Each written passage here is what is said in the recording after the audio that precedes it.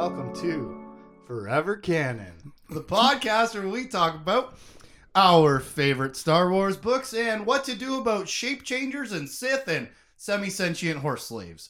I'm Justin. I'm Tim. And this week on Forever Canon, we're going to cover chapters 5 through 8 of Fate of the Jedi, Book 6, Vortex by Troy Denning. Chapters in which we burn another 70-something pages through this book, So which many is like pages. normally, maybe we talked about this last week, but normally we balance around like 40-something pages a week. 45, 50, if it's crazy. Yeah. Last two episodes have been 70 pages each, and we're 150-ish, 140 something pages in the book already, man. Yeah. 2 episodes in. But first, previously on Forever Canon, Jaina and Lando are droid-botically sabotaged. Vistara lets Ben live in the medbay. Ben lets Vistara live on the cliff. And Abeloth's body is uncovered as Dionstad. But this week, we start with chapter 5. Hey, remember this? There's Mandos at the temple. Mm-hmm. In case we didn't talk about it enough last week, remember all the things that are going on right up to this point. There's Mandos at the temple, and apparently Han and Leia have brought Alana here to the dangerous standoff. When we left them in the last book, they were having cookies and milk, watching the news, sending rats with medicine on their backs. Yeah. Because you couldn't get in. Yeah, there was no through the in or out. blockade of the siege. They're there, and they brought the child, Yeah. not Grogu. They brought the 6-year-old Alana. Spoilers, and sorry for anybody who didn't know. But responsible parents. And they're keeping her with them. Yeah, they shouldn't be there. Why are they there? Or, I guess the question we were asking last book is, why aren't they there already? Because they're supposed to be like the official negotiators, spokespeople on behalf of Dalat, right? Maybe that's why they were allowed in. Maybe that's why they were allowed in. Not said Yes. in the text.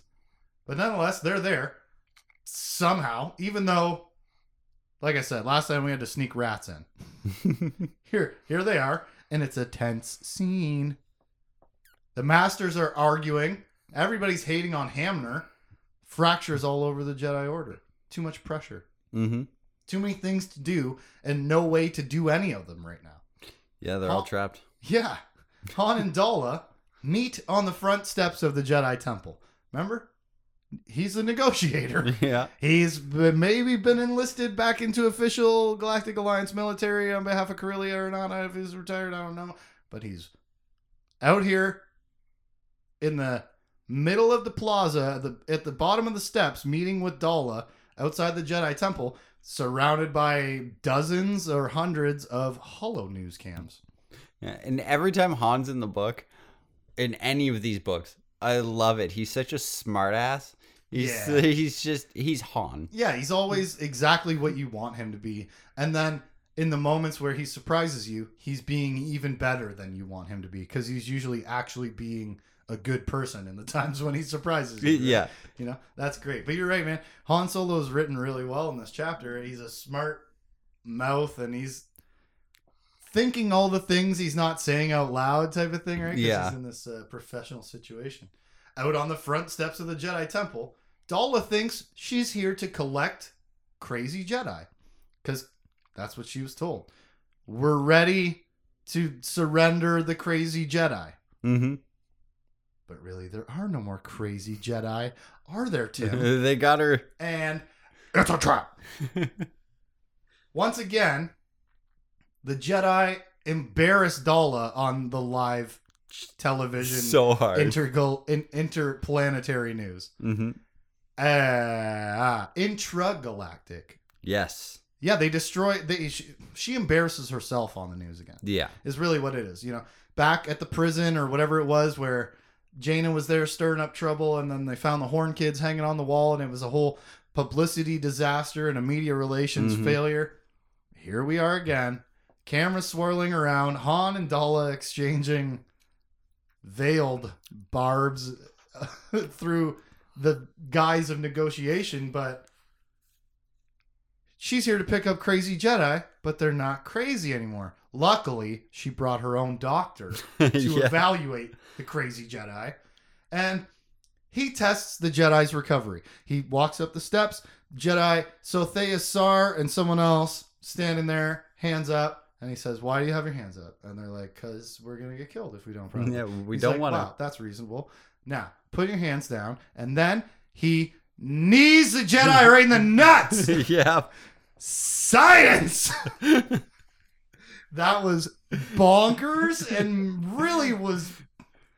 I don't know. That was so weirdly foolish. It's so like juvenile to even put it in the book. Yeah, it was super weird, but also it definitely got the point across. He knees him in the junk, and he's like, "Well, I'm alive, therefore, you are sane because you can control yourself, I guess." Yeah. Right? And then it like goes into this like offhand explanation about how if you are Dalla's doctor that she's brought here to side with her, and you're gonna have to side against her, get yourself all of the public media celebrity type of capital that you can gain Yeah. to protect yourself and surround yourself with. So how do you get famous? You knee a Jedi in the nuts on the news Yeah. as a scientific examination. So that happened. The Jedi are deemed not crazy. Once again, like I said, science. So Han and Dalla's stairway standoff ends with her, once again, thoroughly embarrassed on live TV by the Jedi, and walking away with nothing, calling off the Mandalorian siege. Mm-hmm. She leaves with no crazies. She leaves with the Mandos, but she refuses to give up Valen and Gisela Horn, who are frozen in carbonite, as a decoration in someone's office. I was so mad. I was really mad at that. You were mad. They've been frozen since like book 1 or 2, and wait until we get to the Jedi Master meeting coming up, because you, the reader, were mad. Yeah, I was so How mad. many characters would be furious about this? Han Solo himself is like, biting his lip or keeping his hand from his holster type of thing. Yeah. She will not give back the horns because they might be crazy. So this war is not over yet. Yeah. She doesn't understand how they were cured, and she won't give them up until she does. And that doesn't bode well for anything. What's No. that timeline? Yeah. The answer is I'm not giving them back. That's right. That's really That's pretty much it. Yeah. But all of this and all this tension and all of this tug of war and public embarrassment and misstepping, all without any mention by Dalla of what we saw in the last book was Admiral Nekbuatu's murder. Mm-hmm. Her boyfriend got murdered by 2 Jedi, and she's just over here at the temple like, whatever. Mm-hmm. I'm surprised it's not burning to the ground, but we'll get to that later. Chapter 6.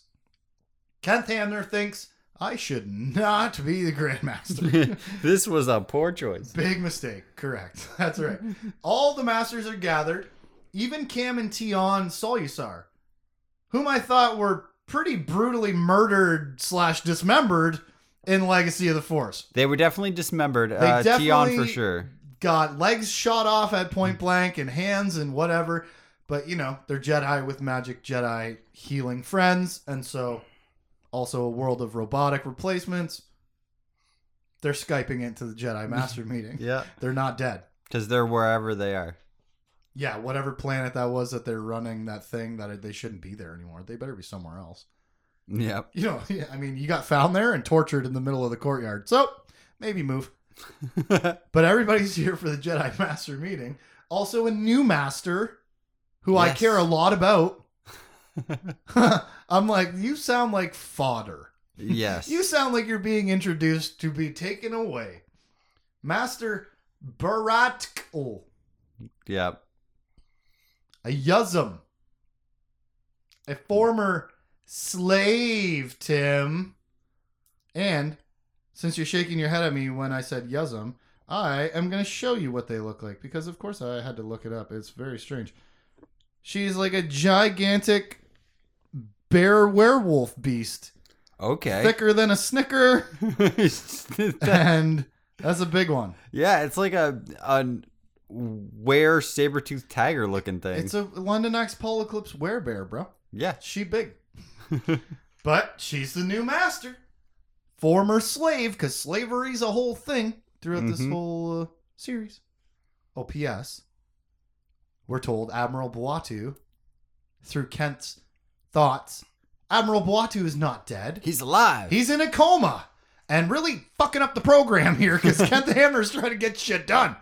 But his only resource is the man who turned on Dala and has turned to the Jedi in betrayal of her, has now been framed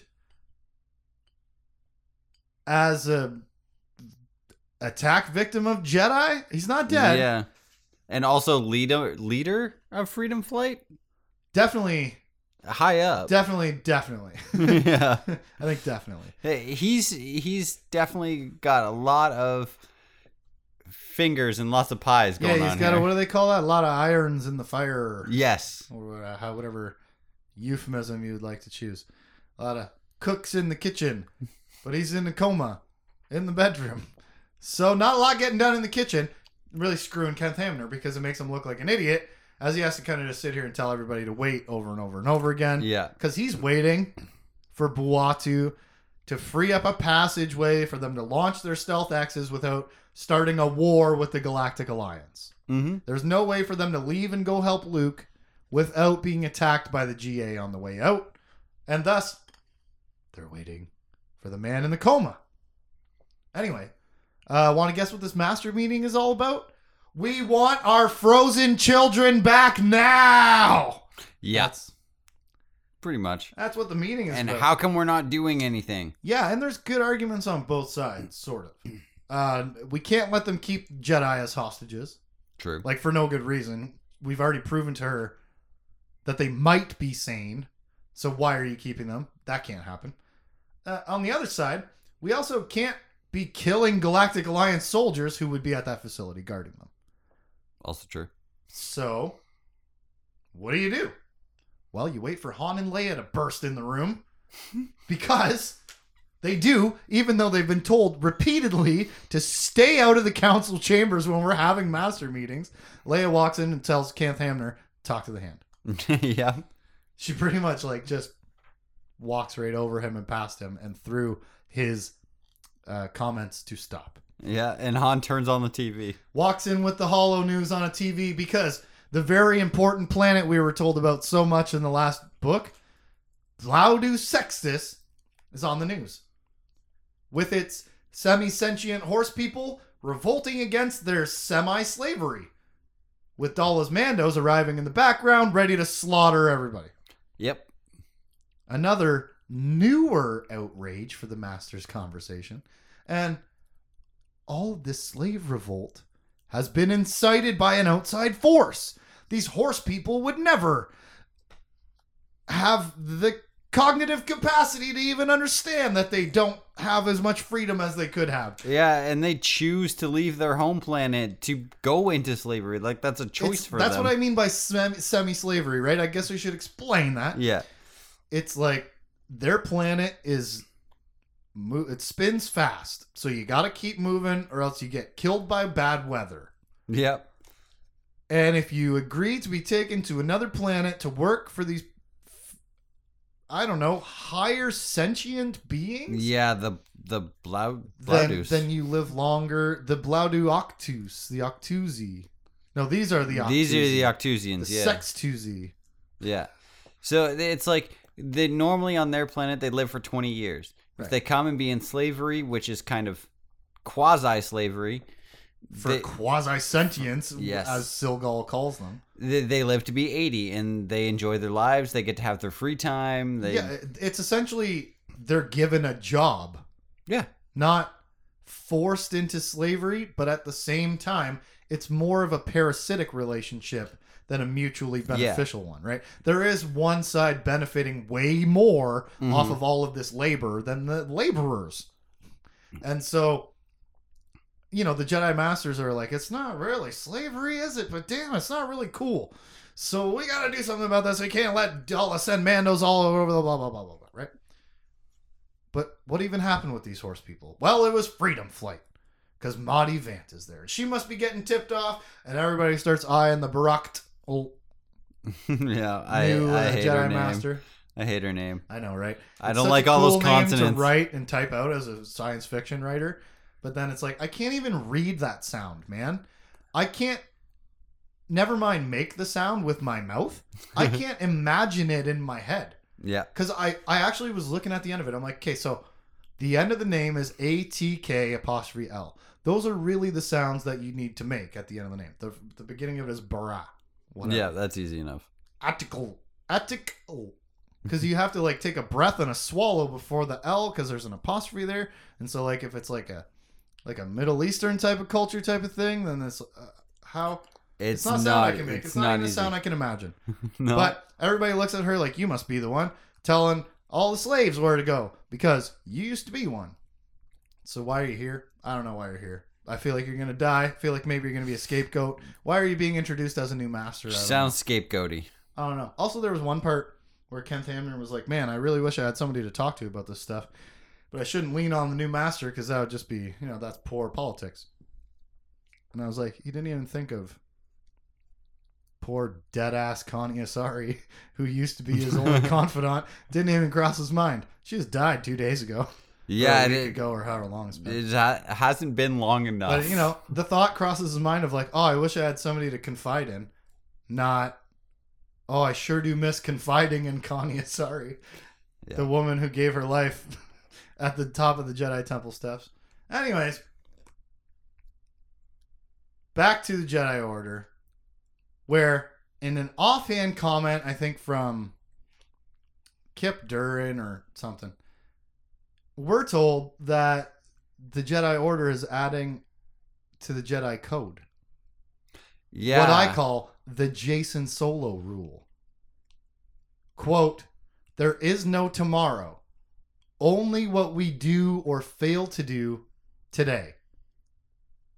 And thus, quote finished, end quote. Mm-hmm. Thus, the ends can never justify the means. You need to evaluate your actions daily in a bubble. Yes. You have to check good or bad on each individual thing you do throughout the day without the caveat of, but later, good thing. Yeah. This is the Jason Solo rule being added to the Jedi Code. There is no tomorrow. Goodness is today or it's not. Yep. I just thought that was kind of neat. And it's really slipped in there in like an offhand, flippant comment. He Somebody says it. thinks it to himself. Or Yeah. like, It's either Kip or Kyle Katarn, one of those two. what's It's a K his name. face with the kids, Cornhorn maybe. No. It's one of those K names. It's Kip or Kyle. Yeah. And it's Hamner that thinks to himself, that's one of the new tenants they're thinking about adding. Just that's the It's a Jason good Solo rule right there, man. That's exactly what Hey, it I is. don't care how good you think the outcome is going to be. What you're doing, brainwashing your cousin, lighting Kashyyyk on fire, trying to arrest your parents who are galactic heroes, the individual actions you're taking are bad and wrong. Mm-hmm. And today is the only day there is. There is no tomorrow for you to prove to us all why it's worth it. Yeah. There is only... Keep your mind in the present, like Yoda said. Right? Yeah. The Jason Solo rule, added to the Jedi Code. Measure your actions on their own merit, not based on the goal you hope to achieve in the end. I think that's just good advice, man. These Jedi know something. Yeah. Not usually Luke, but all right. This meeting, by the way, is wild. Between arguing about the Horn Kids and Freedom Flight and missing Barabels, trying to launch the Stealth X's, Hamner's got a secret he won't tell anybody. Yeah, they almost get into a... almost ends in a Jedi versus Jedi battle in the council chamber for the Grand Master title. Yeah. Because Kenth, nobody's listening to him. Mm-hmm. The Masters are walking out of the room, going to disobey his wishes, essentially, and going to assault whatever facility Valen and Gisela Horn are in. Yeah. He's saying, no, don't. I have a reason why we just need to wait, which is waiting for Buatu to come out of his coma, which, by the way, that's a fucking hope and a prayer. Yeah. But maybe not with this medical technology. Anyways, he's asking everybody, trust me, just wait, just wait. All he's been saying all along is just wait, just wait. So everybody starts walking out of the room saying, no. He gets up and yells and puts his hand on his lightsaber hilt and he says, I am the Grand Master. You either listen to me or you fucking kill me right now. Yeah. You want to do this the old way? Fine. And let's do it. And nobody else draws a lightsaber. No, he looks at Saba first. 17, the one who was like the most antagonistic in the and always is because of her nature, right? And it turns out they all look at Corran and they're like, yes, good what's point. he gonna do? Because it's his children at stake. That's what's at stake. Those are his kids hanging on the wall, man. So everybody, looks to him. And he says, no, we can wait. We're not ready for that yet. A little yet. longer. Yeah, we're not ready to come to violence in the council chambers of the Jedi Temple yet. We're close, but we're not ready for that. That'd be a scene. Oh, that'd be something that'd be good to read. Man. Chapter 7. Tahiri's trial. Where Han and Leia are watching Aramuth Buatu, older uncle to Komanek, and Tahiri's lawyer, asleep. He's napping. Asleep at the defense table. He seems incompetent. As an Imperial on the stand, lies her little ass off. Yeah. But the question is posed to us. Is he old and senile and overwhelmed, falling asleep for real? Or is it all part of his ploy and his act, and he's not objecting to any of the lies that are being said? He's not calling out hearsay, and he's not asking for anything to be stricken from the record, right? He's sleeping. And then Leia pokes him with the Force, and his head lolls over, and he's still sleeping. And then the judge says, you're a witness. And he's still sleeping. Yep. But is he? Yeah. Is he really? Come on. And Tahiri has to poke him. Is it a trap? Because listen, I don't care how old this guy is. I refuse to believe that we've been handed this whole fancy dressing, cane swinging, southern talking, chicken frying, like, walk tall lawyer, badass, decorated man. And, this is the time that he's falling apart. Yes, he's been retired, and yes, this is like, his last case and whatever, but come on, this is obviously it's a misdirection. No, yeah, I mean, it's something in the text and in the subtext. Like in the trial, this is a misdirection. He's not really asleep, and he's gonna bring all those lies back later to crush the case. Yeah, right. That's my assumption based on, I don't know, a few hundred hours of watching Law and Order. Yeah, that or he's going to make it look like his incompetence in the case. He's trying to win the case. Justification for a mistrial or something? Or something like that. Or the pity vote? Yeah, he would have won if he was more competent or anything to win the case. Either way, Tahiri is Concernicus. And she's chatting with Han and Leia behind. And Han says, why don't we ask Lando's wife, Tendra Calrissian, to find you a fancy lawyer? We'll find you a team of lawyers to just help this guy in the background. They don't even have to come sit at the table. But really the subtext here, I keep saying subtext. What's really happening here is that Han and Leia and Tahiri are connecting and staying connected. Mm-hmm. Now that the Jedi Temple isn't under siege anymore, they're back here. Yep. They don't have to hide as Jedi, right? And Leia has some thoughts of her own about this is the only connection I have to my two dead sons. Like, this is the only thing that I have. And we ain't talking about Tatooine. Yeah. One loved him so much, and the other one used that love, but it's the only connection I have, that good connection. And like she was so close to both of them when they died. Mm-hmm. Like she was both of their last best friends. Yeah. In a twisted number of ways, right? Mm-hmm. Yeah, man, that was a really poignant thought from Leia. Tahiri is family to them. Yeah. And I don't know if maybe this is like one of the first explicit times that they're thinking that. But I think she even says family. Like, in her recollection or in her comparison. Heavy, man. Yeah. That's why Jaina came. That time that the Anakin Solo lookalike walked in the room. Screw that guy. That's why Han and Leia have been coming. Yeah. You know? They care for her, and they care for the meaning and connection that she has to the family. With the people that they love. They want her to be better and be good, and Leia actually says she's not a better person, right, but she is stronger because of what's going on. Yeah. And just sad, scared, scarred Tahiri is hard not to feel pitiful for. Yeah. Like we've talked about before, man. She never asked for any of this. No. You know, she fell in love with Anakin Skywalker, which led to a massive loss, which led to the crack that Jason pried the dark side into, you know, like we talked about all the way back in the first book on Lumaya's asteroid. Yeah. What is the crack in your personality foundation and your emotional foundation? What is that little crack that the dark side is going to seep into and pry open?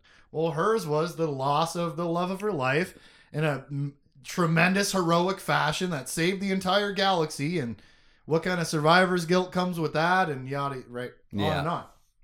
And then for Jason to take that powerful connection and manipulate it and leverage it against her to get her to become a pretty horrible person for a while.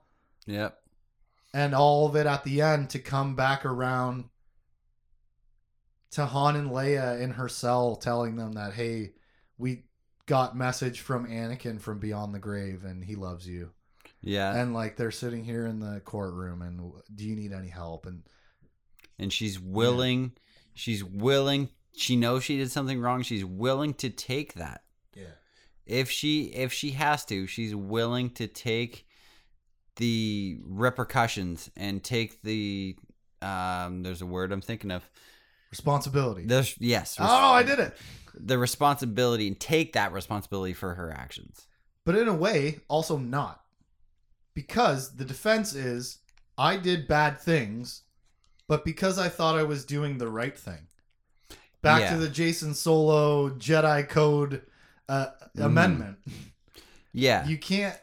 And I just think that's part of the theme of this whole series, is that you have to look at the individual and the individual actions. You cannot paint with broad strokes or guess forward.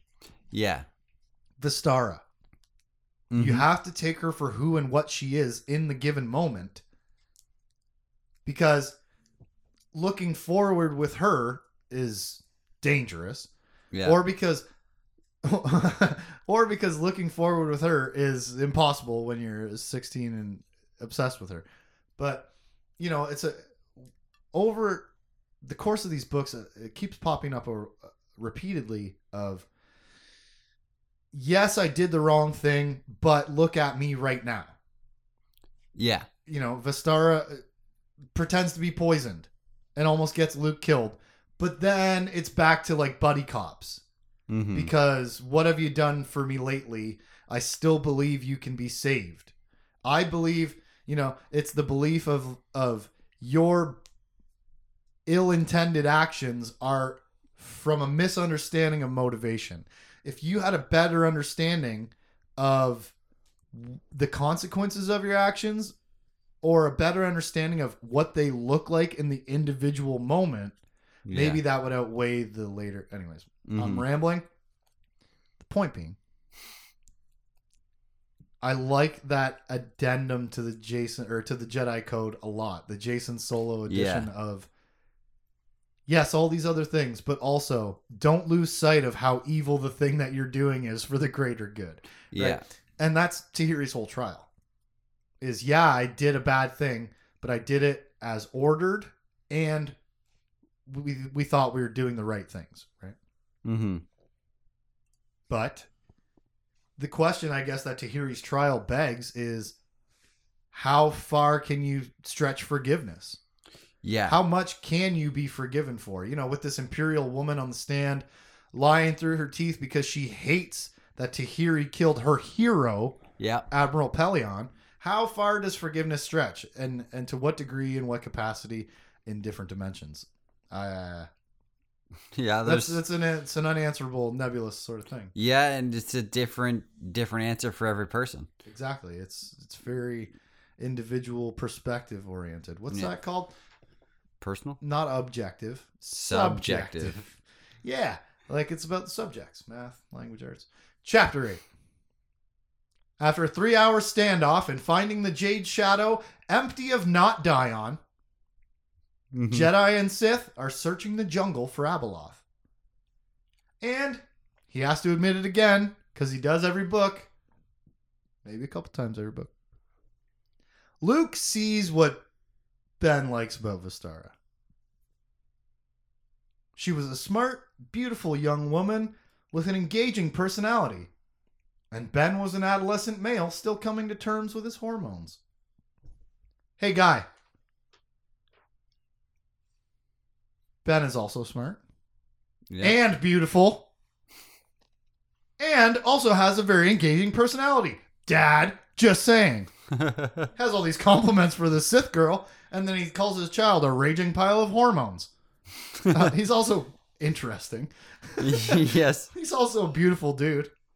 You know? Anyways, I just thought I'd point that out. Support your boys the same way you would support a girl. Support your girls the same way you would support a boy. Grow up. All support is equal. Ship is back. And that's no big deal, I guess, because they just kind of gloss over that at first. He could be here for the Sith. He could be here for Abeloth. I don't know. Heck, he could be here for Ben. Nobody knows why Ship is here, other than it's pretty banged up. It's banged up. And we're guessing it's recovered. And and Talon and Kai say, Gavar Kai. Yes. Say, no, we have him under control. Yeah, they think that Sith has come back to serve them. Luke and Ben and Vistara, Ben and Vistara being super familiar with Ship, are under the impression that wrong. He's just healing and recovering, and Abeloth is hiding somewhere, waiting for him to be able to make an escape. They're like, it took way too long for him to get back here, and we crossed the ridge and back, and that took like 3 hours, and she should have been here way before that. He's super damaged, right? Yeah. And somehow healing himself. I don't want to gloss over that. This is a living organism. Yes. A sentient, intelligent, living organism that's made to be subjugated and made to be a helpful training tool. Slavery. Jesus, dude. Whoa, that's a subtle note of it that's been hidden in here the whole time. Yeah. Oh. You used the word subjugated, and that's what went bing in my brain. Damn. As the Sith do, right? Yep. You don't have allies, as the last book would lead you to believe. Yeah. The title of it, anyways. You don't have allies, you have subjects. You are not a ruler, you are a conqueror. Excuse me. You are not a leader, you are a ruler. Yes. You know what I'm saying? Yeah, so of course they built a slave ship. Yep. Of course. He seems to be healing somehow. Luke even thinks to himself, I don't know how, but I know that when he came in here, his asshole was blown outward, and now it's curled and healed inward. You know, whatever Jaina shot up his exhaust port or something. Yeah. That's the ship's butthole. Yep. I don't know if you know that. All right. So everybody, after they can't find Abeloth, does the smart thing, and they decide to talk to Ship. So Galvar Kai, of course, summons Ship, Yep. and here it comes. Just further, reinforcing that false idea in his head that he is in any sort of semblance of control. Yeah, he's got control. So funny. And he knows it. So funny. Quotation. Actually, when Ship comes over, they start interrogating Ship. Where's Abeloth? What are you doing? Blah, blah, blah. And Ship says, you know where to find her, to Luke Skywalker in his brain. Mm-hmm. Where? The Pool of Knowledge. Remember that? From 3 books ago? All the fancy name places that we went, where he stared into the pool and he was told he would know everything he would ever need to know and become the most powerful power that ever powered anything. Power time. Even more powerful than when you touched that magic metal pyramid or whatever the hell that was back in the pile of junk with the Yang T in the 2nd book. But Ship tells Luke, you know how to find her. And when he tells Luke that, Luke feels the slithery tendril of need. The dark snake slithery gross. A little rodeo crawl up inside of his body.